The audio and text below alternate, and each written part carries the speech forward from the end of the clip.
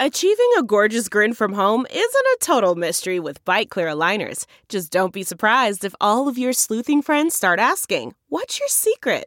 Begin by ordering your at-home impression kit today for only $14.95. Byte Clear aligners are doctor-directed and delivered to your door. Treatment costs thousands less than braces. Plus, they offer flexible financing, accept eligible insurance, and you can pay with your HSA FSA. Get 80% off your impression kit when you use code WONDERY at Byte.com. That's BYTE.com. Start your confidence journey today with Byte.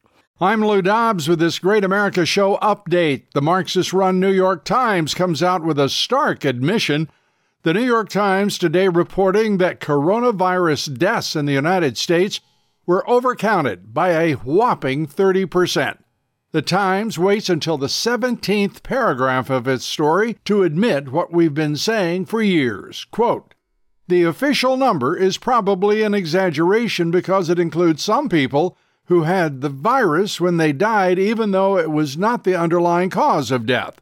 Other CDC data suggests that almost a third of official recent COVID deaths have fallen into this category." End quote. And San Francisco ramping up its security in stores. Buying a microwave dinner in San Francisco is going to require a key in some stores. A key. A worker from one of those grocery stores in the drug-run, crime-filled city says there are usually 20 thefts a day of frozen foods. This just the latest sign that the Marxist-Dem-run San Francisco is only getting worse. President Trump awaiting yet another indictment. President Trump posted the following message on Truth Social. Quote, "Deranged Jack Smith, the prosecutor with Joe Biden's DOJ, sent a letter stating I am the target of the January 6th grand jury investigation and giving me a very short 4 days to report to the grand jury, which almost always means an arrest and indictment."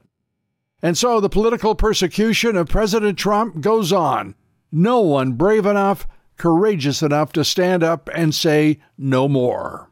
Our guest today on the Great America Show is the former chief of the Capitol Hill Police Department, Stephen Sund. Sund, who was on the job on January 6th, says much is not adding up about the story that the Marxist Dems and mainstream media have been telling us about January 6th. I think full investigations need to be done. It would be nice to find out why intelligence was handled the way it was handled.